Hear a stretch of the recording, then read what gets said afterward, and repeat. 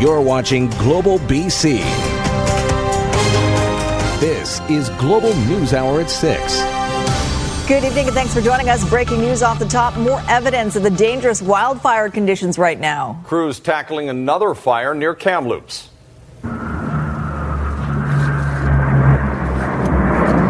It's believed a crash off the Trans-Canada Highway near Cherry Creek ignited this brush fire late this afternoon. Traffic on the Trans-Canada Highway was blocked in both directions for a short time to allow fire crews to tackle the flames. There are structures in the area, but so far it's not believed any of them have been scorched yet. 11 fixed-wing aircraft and 47 firefighters are battling a fire that's now 15 hectares. Now, this comes as crews south of Penticton spent much of the day fighting hot spots from the Culloden wildfire. Terrifying moments late yesterday afternoon when it broke out in a residential area and quickly spread. John Hua is in that neighborhood for us tonight. John, what have you learned about where and how this fire might have started? Well, we're standing here in this orchard, and as you can see, it's completely covered in fire retardant. But that didn't stop fire from taking over the area. Nearby residents say it was completely engulfed in a matter of just 20 minutes. They also say they believe this was the starting point of the entire blaze. As firefighters threw everything they had at the quickly escalating blaze, Culloden residents were left with only moments to get out. This went so fast, we just had seconds to get out of that driveway. So that is not good. The fire breaking out at about 3:15 Tuesday afternoon, scorching a total of 6.5 hectares of the Culloden hillside. 183 homes placed on either evacuation order or alert. Embers would be picked up with the wind and would drop up to 300 meters ahead of the fire, so downwind, and start little fires. As people slowly made their way back to their homes, hit by the stark realization of how much worse it could have been. Because it's a tinderbox around here in the summer, there's so much dry grass and the pine trees. Larry Richardson fighting the fire on his own, trying to save the heavy equipment around his home. The backhoe is pretty well melted on one side.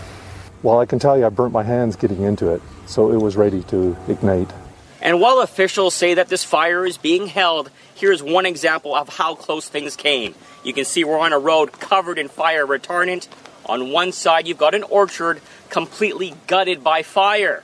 On the other, dry grass just waiting to catch a blaze.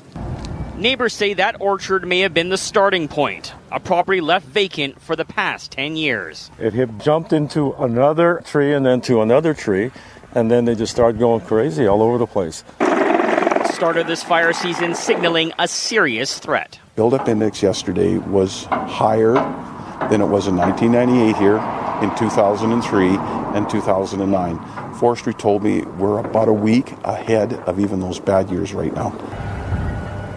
While one house and a few sheds were badly damaged, neighbors say if not for the work of firefighters, catastrophe could have easily hit up to 10 more Culloden homes.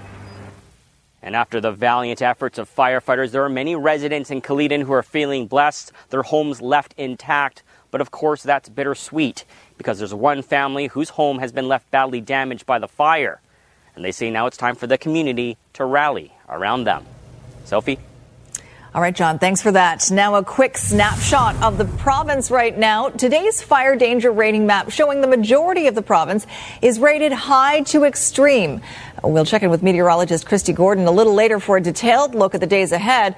We should also note a campfire ban is going into effect for the Coastal Fire Centre. So for the entire majority of the Coastal Fire Centre, excluding Haida Gwaii and the fog zone, there will be a campfire ban as well as a Category 2 and Category 3 open fire prohibition in effect at noon Thursday, July 6th. And it is not just fire crews being kept busy. Summer often also means an uptick in rescues on the water and in the mountains. Grace Key has more on the warning for outdoor enthusiasts. Hundreds of people took advantage of the warm, sunny weather.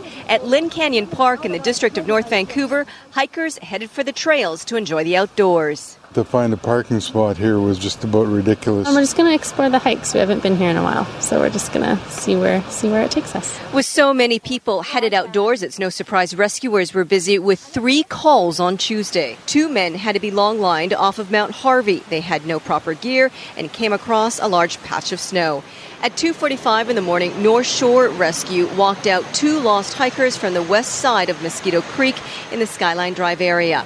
And firefighters used an inflatable raft to rescue 2 men who were out of the water but stranded at Twin Falls Inland Canyon. Just know where you're going, know your limitations and your abilities, and obviously let people know where you're going, and if you don't know, don't go. Hikers wanting to head to Crown Mountain or Haynes Valley will have to wait a little longer. Metro Vancouver Regional Parks put out a reminder that the higher elevation trails at Len Headwater Regional Park are still closed, and it could be another 3 weeks before you head out into the backcountry. We have about 3 to 4 meters of snow in the backcountry right now. It's really unusual. We've got a fire hazard in the lower elevations, and we have a snow load in the upper elevations. Heading out prepared has always been the key message, and if you're like one hiker, you bring all the necessities even on a short trip. In here there's 2 jumpers, there's 2 lots of water, there's 2 lots of lunch, there's a first aid kit, sunscreen. We've eaten morning tea, and that was in there. Grace Key, Global News. Well, the mystery deepens surrounding a homicide in Abbotsford we told you about on last night's News Hour. iHit now identifying the victim as a 62-year-old man. Rumina Daya is live with more on this. Rumina, this is a bit concerning. Police can't say whether or not there's a risk to the public. Sophie, it's too early to know those details, and that's obviously disturbing to people who live in Abbotsford. As you mentioned, the victim is 62 years old. His name is Clarence Crothers, and he appears to be innocent. He's not known to police. He's a retiree. Abbotsford police first found his body yesterday morning. iHit says his injuries are consistent with homicide, but they're not going into any details about a possible motive, about whether a weapon was found. So the killer is still out there tonight as investigators attempt to piece together whether this murder was targeted or random.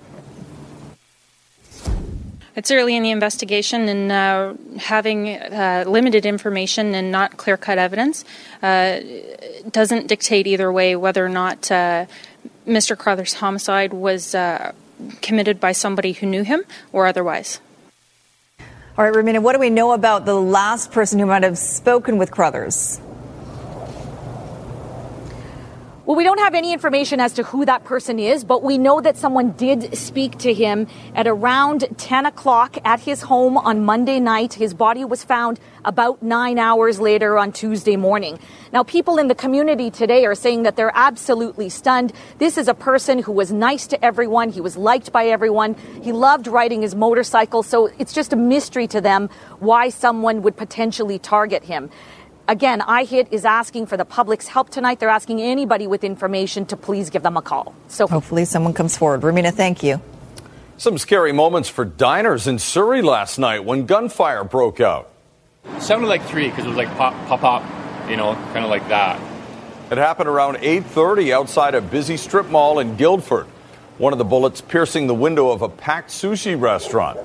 Witnesses say the victim was sitting in a black Mercedes in the parking lot. He was shot several times.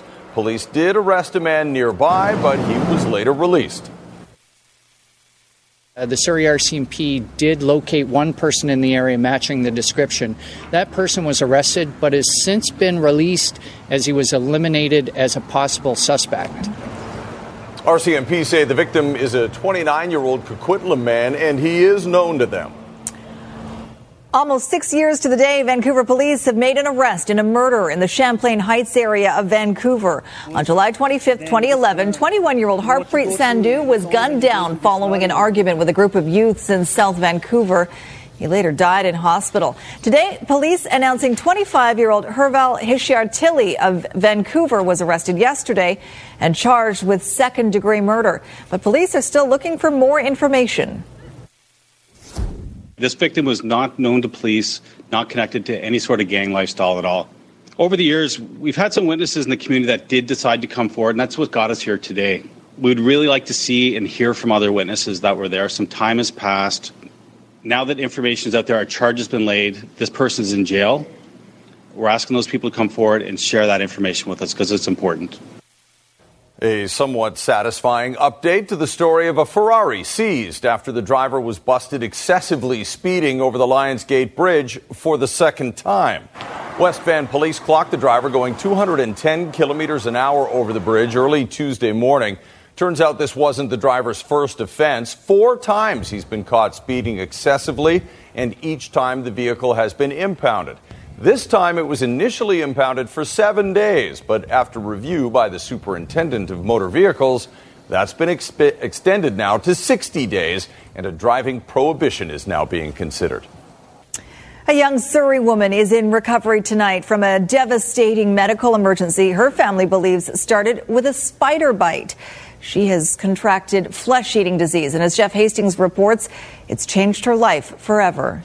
And that is a flower. On a nice summer morning, the kids are only thinking about their Auntie Shy. She's been in Surrey Memorial Hospital for a month, the victim of necrotizing fasciitis, possibly from an infected spider bite. Flesh-eating disease is rare, but when it attacks, it's a vicious disease, and once it gets into the bloodstream, that it will come out anywhere. The 21-year-old was in an induced coma for 10 days, on life support for 12. Perfectly healthy before she suddenly fell ill, her right leg has been amputated below the knee. I thought my daughter was going to die. I thought for the first 5 days that she wasn't going to make it out of this. As Shy slowly woke up, she knew something was wrong.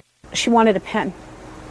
She wanted to write out a question. Her first words in weeks. It was an M, and then it was an I, and then we figured out the rest. She wrote, "Am I missing foot?" was her very first question. Ronnie didn't want to be the one to tell her daughter that her foot was gone. She's depressed. She's confused. She keeps repeating, "Mom, my foot."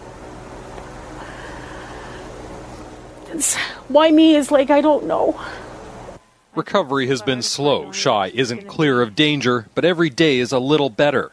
While her first question was about her foot, her second was about her cat, who paid her a visit not long ago. There's a lot of people that have really supported Shy, whether it be through prayers, support, kind words.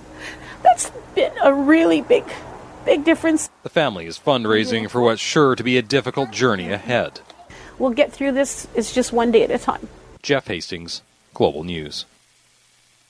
The crackdown on short-term rentals in Vancouver is one step closer to reality. Council set to vote on new regulations that would limit rentals on Airbnb or VRBO to primary residences only. Nadia Stewart has more on the regulations and how it's expected to impact the tight rental market. Nadia. The city says the goal is and has always been to increase rental supply, and they believe these tighter regulations could return about 1,000 units from the short-term to the long-term rental stock.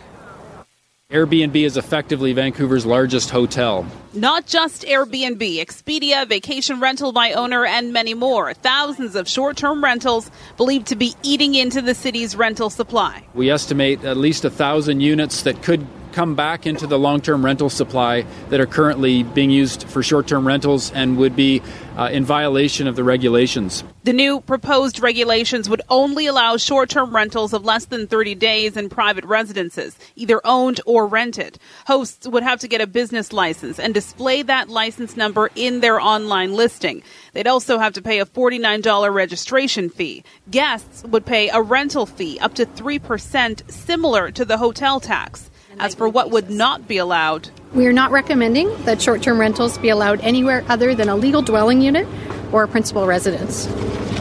Investment properties, secondary suites, and laneway homes are all needed in our city more than ever before as long-term rental homes.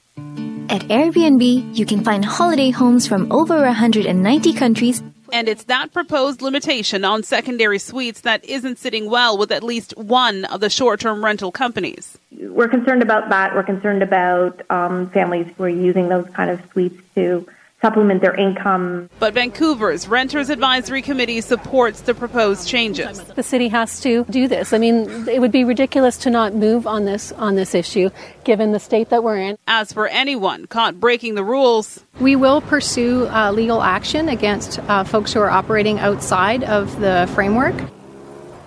The report heads to council next week. The question now is whether or not this crackdown will bring about the desired outcome. For now, we'll just have to wait and see. Back to you. All right, Nadia in Vancouver, thank you. Well, at one time, it was a game-changing invention, a marvel of chemical engineering. But the plastic bag is a victim of its own success. The qualities that made it so popular, affordability and durability, have helped it become a menace to the environment. Tonight, one BC community has a plan to become the first in the province to ban the bags. But will it work? In just over a minute. A tug-of-war at Wimbledon. A young tennis fan has the towel of his idol snatched out of his hands. What the U.S. tennis star did that turned into a social media sensation. And one of the greatest mysteries in aviation history may be solved. What this newly uncovered photo reveals about the disappearance of legendary pilot Amelia Earhart. That's coming up later. Well, plastic bags are recyclable, but many people either don't know or don't care. And so the plastic sacks have become the scourge of the environment. They end up in landfills, in oceans, and just about everywhere else. And so the city of Victoria is now considering drastic action. Neetu Garcha reports. Vancouver Island beaches are packed with plastic. Activists like Jamie McKay do monthly sweeps. This pile gathered in a matter of 30 minutes. The next day, less than 5 minutes, and he found all this at the same spot. Some of the items I've picked up in the last couple of minutes here are some soft plastics, plastic bags. We find so many other single-use items, but plastic bags are really a symbol of our wasteful culture. That's why McKay and other members of the Surfrider Foundation are celebrating a sweeping change expected in BC's capital city. We're just looking at banning the bag, placing a fee on paper bags, and really encouraging people to use reusable shopping bags. A thumbs up coming from even those seen with plastic checkout bags in hand. People just throw them away and they get in the ocean and all the fish are dying. I'm in favor. I think it would be a fantastic idea. Victoria leading the charge, hoping other regional municipalities will follow. We're not talking about revolutionary radical change. We've only used plastic bags for 70 years as a species.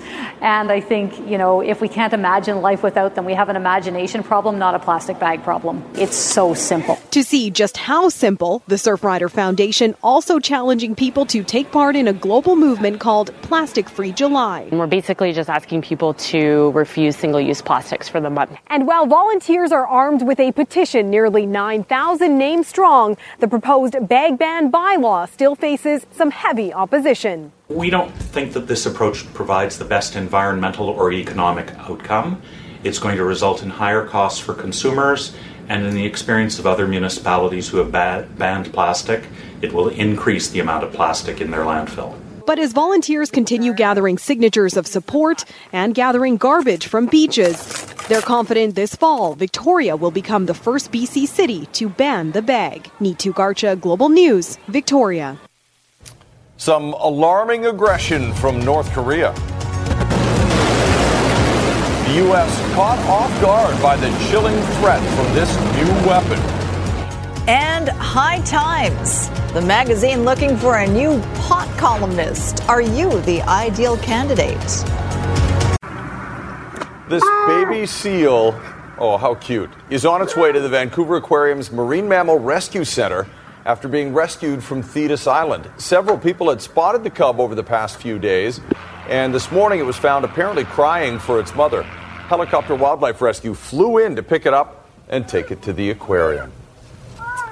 Yet another sign tonight of the changing times in Canada's cannabis culture. Vancouver Magazine is looking for a columnist who will specialize in marijuana.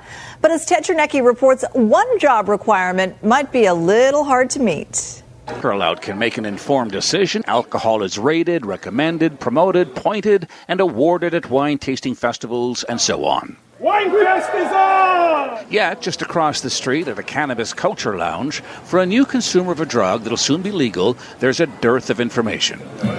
That's about to change. We are looking for someone who is a user. There's plenty of information in niche magazines, but this, it is believed, is the first mainstream media to hire a pot columnist. It doesn't have to be their life's work. They can be casual and curious about it. Now, there is a qualification required that one normally doesn't associate with marijuana users, and that is getting things done on time. They're going to have to meet a deadline. Stoners not being able to commit to a deadline or a task or of any sort is really more stigma-based than fact-based. For the uninitiated, there's a lot to learn. What's sativa, hybrid, indica? For a regular user, that's a laughable question. All the more reason for a columnist like Zach, who plans to apply for the job. I finished a program at Kwantlen, the Cannabis Professional Series. I would sit at my laptop and smoke joints the entire time. Yeah. And I never lost the ability to commit to something. Applications for the job close on Friday, but be aware there's more to it than just knowing a lot about pot. Our ideal applicant has a really good sense of tone, has a good sense of writing, has a good feel for this city and what people might be interested in, and also what's new. Ted Chernecki, Global News. I can only imagine how many people will be applying. There will be a few. Swimmers scramble out of the way of a curious orca. What the aquarium says about this close call caught on camera. And a young tennis fan loses the tug of war over a towel, but what he got instead is even better. Prime Minister Justin Trudeau making another stop on his tour of Europe ahead of Friday's G20 summit. Today, a royal reception in Scotland. Trudeau visited Queen Elizabeth at her Edinburgh home. It's the second time the PM has met with the Queen. This visit arranged because she was unable to attend Canada 150 celebrations. Trudeau called their private chat, quote, warm and engaging. Displayed knowledge and interest in a wide range of global affairs and goings-on in Canada. It's always a pleasure to meet with her. Emergency meetings and phone calls are still buzzing across Washington, D.C. tonight as the U.S. scrambles to deal with a growing threat from North Korea. The rogue nation's launch yesterday of an intercontinental ballistic missile reportedly catching the American government by surprise. Tonight, new pictures of what North Korea claims is its first intercontinental ballistic missile, which could strike the United States. The U.S. calling it a new global threat. In an emergency meeting today of the UN Security Council. Time is short. Action is required. The world is on notice. There was new taunting, too. Kim Jong-un said the missile test was meant to slap the American bastards in their face, that it was a 4th of July gift package for the Yankees, and the showdown with the U.S. had reached its final phase. U.S. and South Korean forces here fired back with a military drill. Precision strike missiles meant to show they're prepared for war. And now, in stunning comments, the commander of American troops here saying all-out war is possible. Self-restraint, which is a choice, is all that separates armistice and war. We're able to change our choice when so ordered, said General Vincent Brooks. Tonight, the Pentagon revealing new details on the North Korean test, confirming the missile has not been seen before and withstood re-entry to the atmosphere, a key technical hurdle the North Koreans had been trying to master.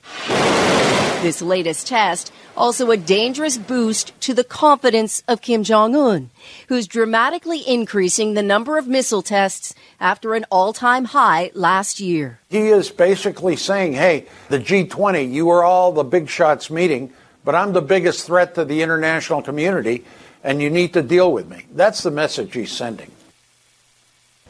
Some sad news now from the Canadian music industry as the lead singer of a legendary band fights for his life.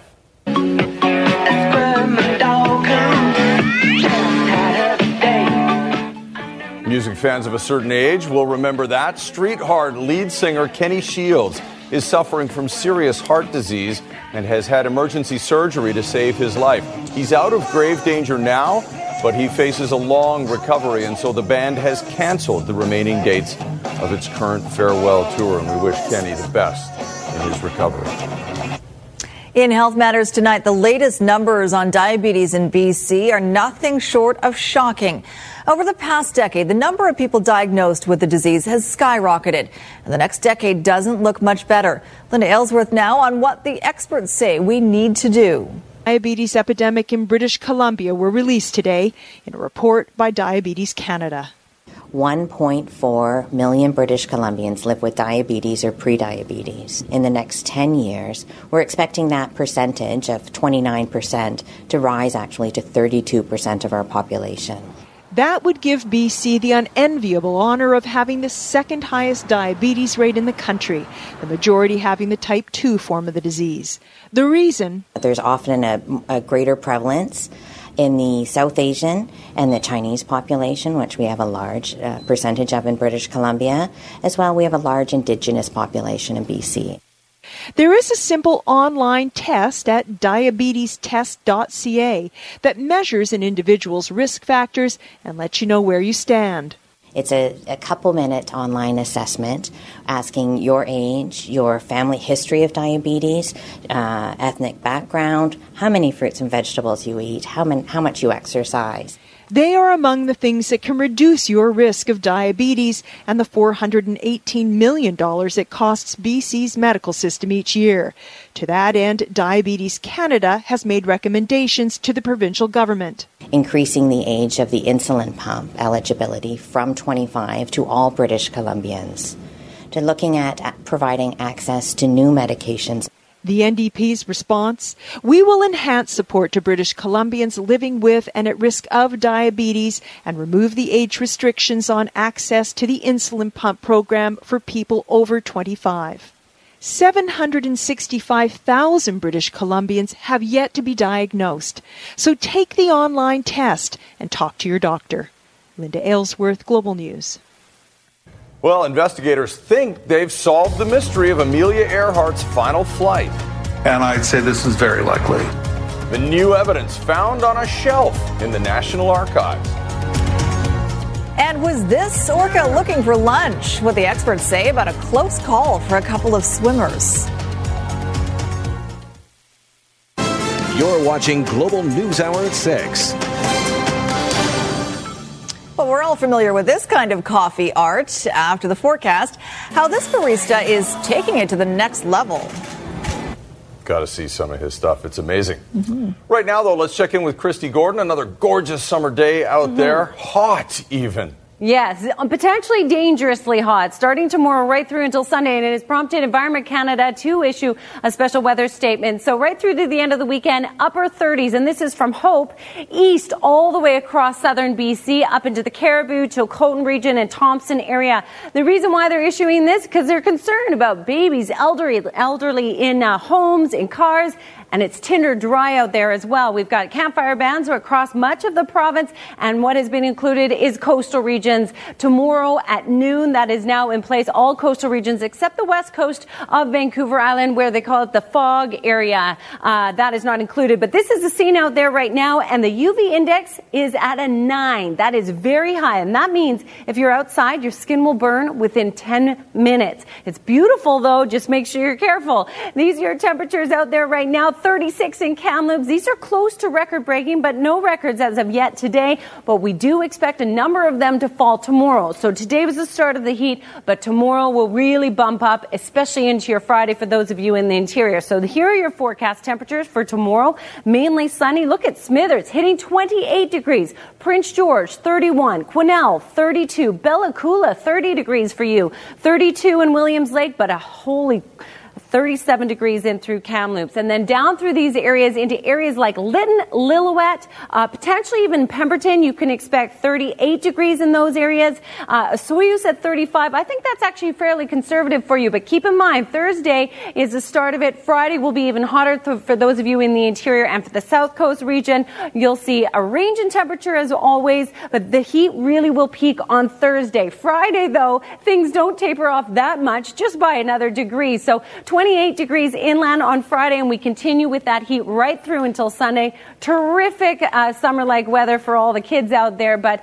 make sure you're careful. Elizabeth Boras turns 100 today, and William Lloyd as well from Fort Langley. Congratulations to you both. And it is time for our weather window. It's We Love Water Wednesday, and today's photo is from Gibson's. Pam Fominov sent us this photo of her front yard, and she decided to go grass-free to save water. Great idea. Low maintenance, looks great too. So thanks so much, Pam, for that one. If you would like to send us your We Love Water photo, just email us at weatherwindow@globaltv.com, and you can also check out the website welovewater.ca for more ideas. All right. Thanks, Christy. You're welcome. A South Korean barista is raising the bar for coffee art. Never mind the flowers and the smiley faces. As nice as those are, Lee Kang-bin is being recognized for recreating famous paintings on coffee tops, like Van Gogh's The Starry Night and Edvard Munch's The Scream. Lee says he started making coffee art after leaving the military. He now has his own cafe and more than 160,000 Instagram followers. He also teaches other baristas. That is amazing. Would you want to drink it, though? Probably not. I want to wreck you have a multicolored mustache after. Milk mustache, right? Yeah, that's right. Well, a rare sight caught on video off the BC coast. We have a beautiful little black bear swimming his way over to the beach.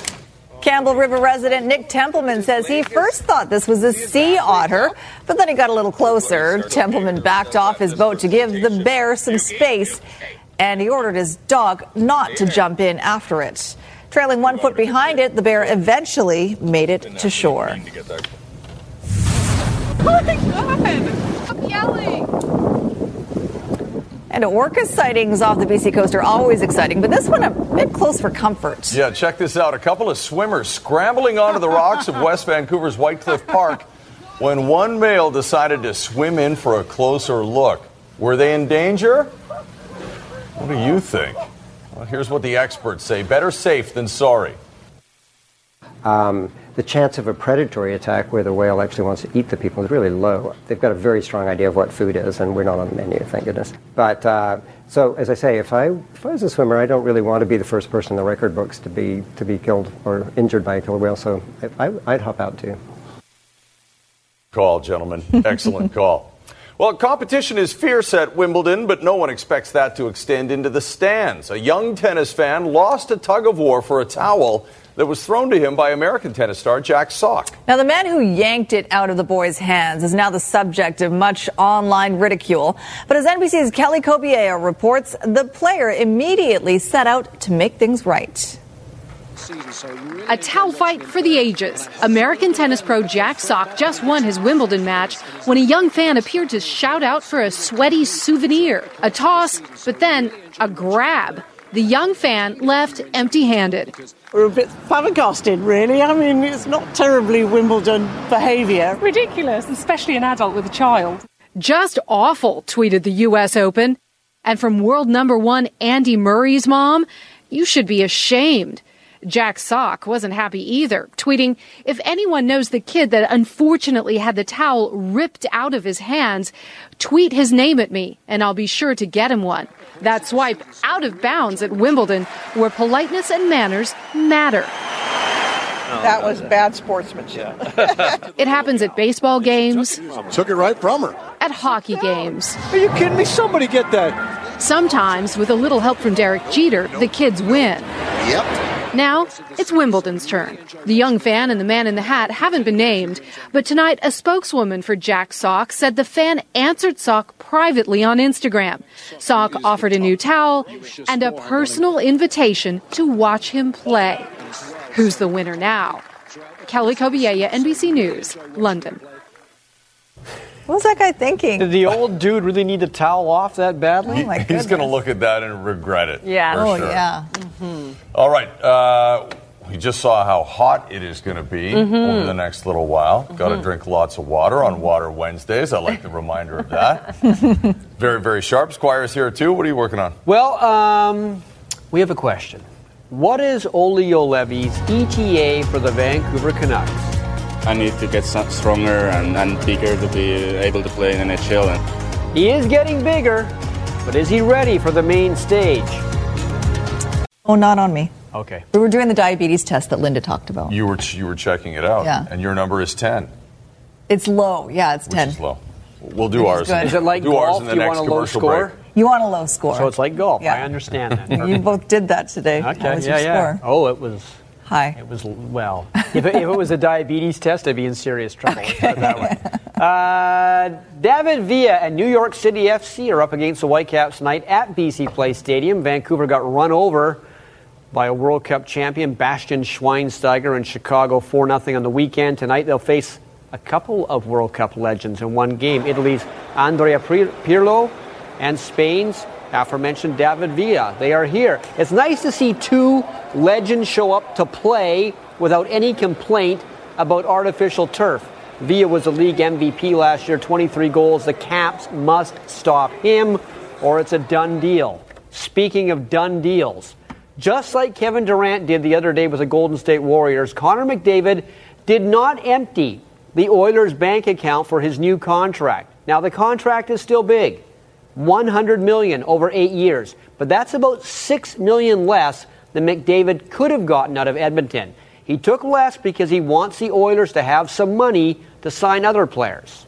A unique player, but he also cares about his teammates. You heard what he said about his teammates, and he expressed that very clearly to me. So he wants us to ice a winning team, as we all do, as the fans of Edmonton do. So that's what we're going to try and do.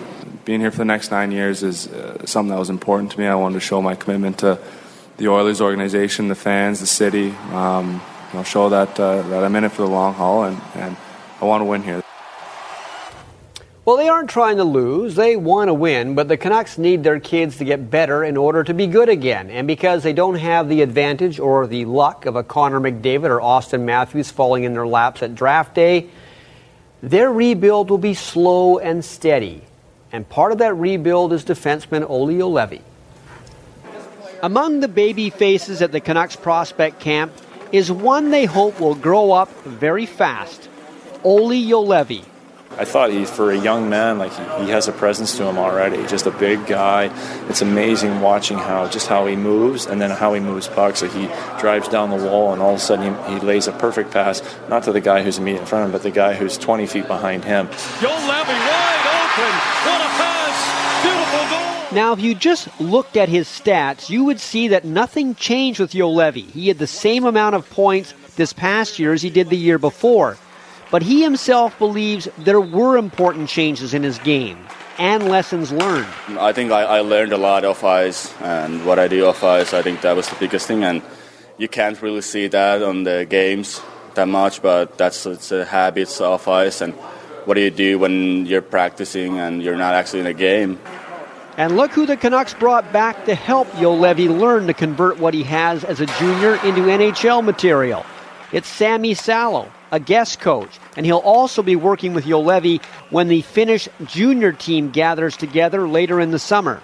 He's very poised with the puck, which is a great asset for a defenseman, trying to break out, that you don't get rattled quickly. He's very poised, skates well, sees the ice well. So, but he's still a young kid, so there's a lot of work to be put in and to make the jump to the NHL. But the NHL this season is the Canucks' hope for Juolevi. He's too young for the AHL. He has to be 20. He's only 19. And not much would be gained by going back to junior. He could play in Europe for a year, but maybe there's a chance he could be a Canuck by October. 2 years ago he was injured. Last year went to the Memorial Cup draft, etc. So he's had some time this year to put into his off-ice training. He's 197 pounds now, and I think that's a big part of getting stronger for him. Certainly, he's got great hockey sense, and we'll see where he's at training camp. An afternoon in the Bronx. You've been there, haven't you? Yeah. Not at the new stadium, though. Just the old one. All right. Well, you saw the old one, which is probably nicer to see. I mean, new one's nice, but it's not the old one. Justin Smoak, 2-run blast for the Blue Jays. They won the game, well, it wasn't the most exciting way, but a walk brought in Toronto's winning run, and they did win it 7-6 over the Yankees. Françoise Abanda of Montreal. Second-round match at Wimbledon, taking on Yelena Ostapenko, who did win the French Open this year. So not an easy thing to do, but Abanda won the opening set 6-4. Second set went to tiebreaker, but Ostapenko saved herself, winning the second set 7-6. And she won the third set as well. But hey, a good run, though, for Abanda to take the French Open champ all the way and nearly beat her in 2 sets. No Canadian women left in women's singles. That's an interesting way to celebrate. All right, so last year's men's champ is Andy Murray. taking on Dustin Brown. No, not the LA Kings Dustin Brown, not the Stanley Cup champion Dustin Brown, a different one. Oh, that's beautiful. Andy Murray, nice little drop shot there. That is a tragedy. So, Dustin Brown loses. Andy Murray wins 6-3, 6-2, 6-2. Milos Raonic plays his second round match tomorrow. There you go. He's got a lot of hair. I don't know how he moves around the tennis court. Like, it's just a ton of hair. Maybe that was part of the problem. Might have been. All right. Thanks, Squire. All right, we're going to be back with a possible solution to one of the greatest aviation mysteries ever. All right, thanks very much, Cheryl.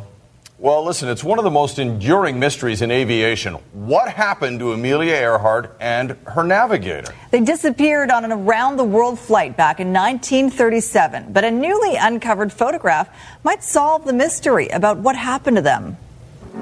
25 years ago, the world's most famous aviatrix was missing over the Pacific. The question tonight, does this photograph, found by History Channel investigators in the National Archives, prove Amelia Earhart and navigator Fred Noonan ended up in Japanese custody?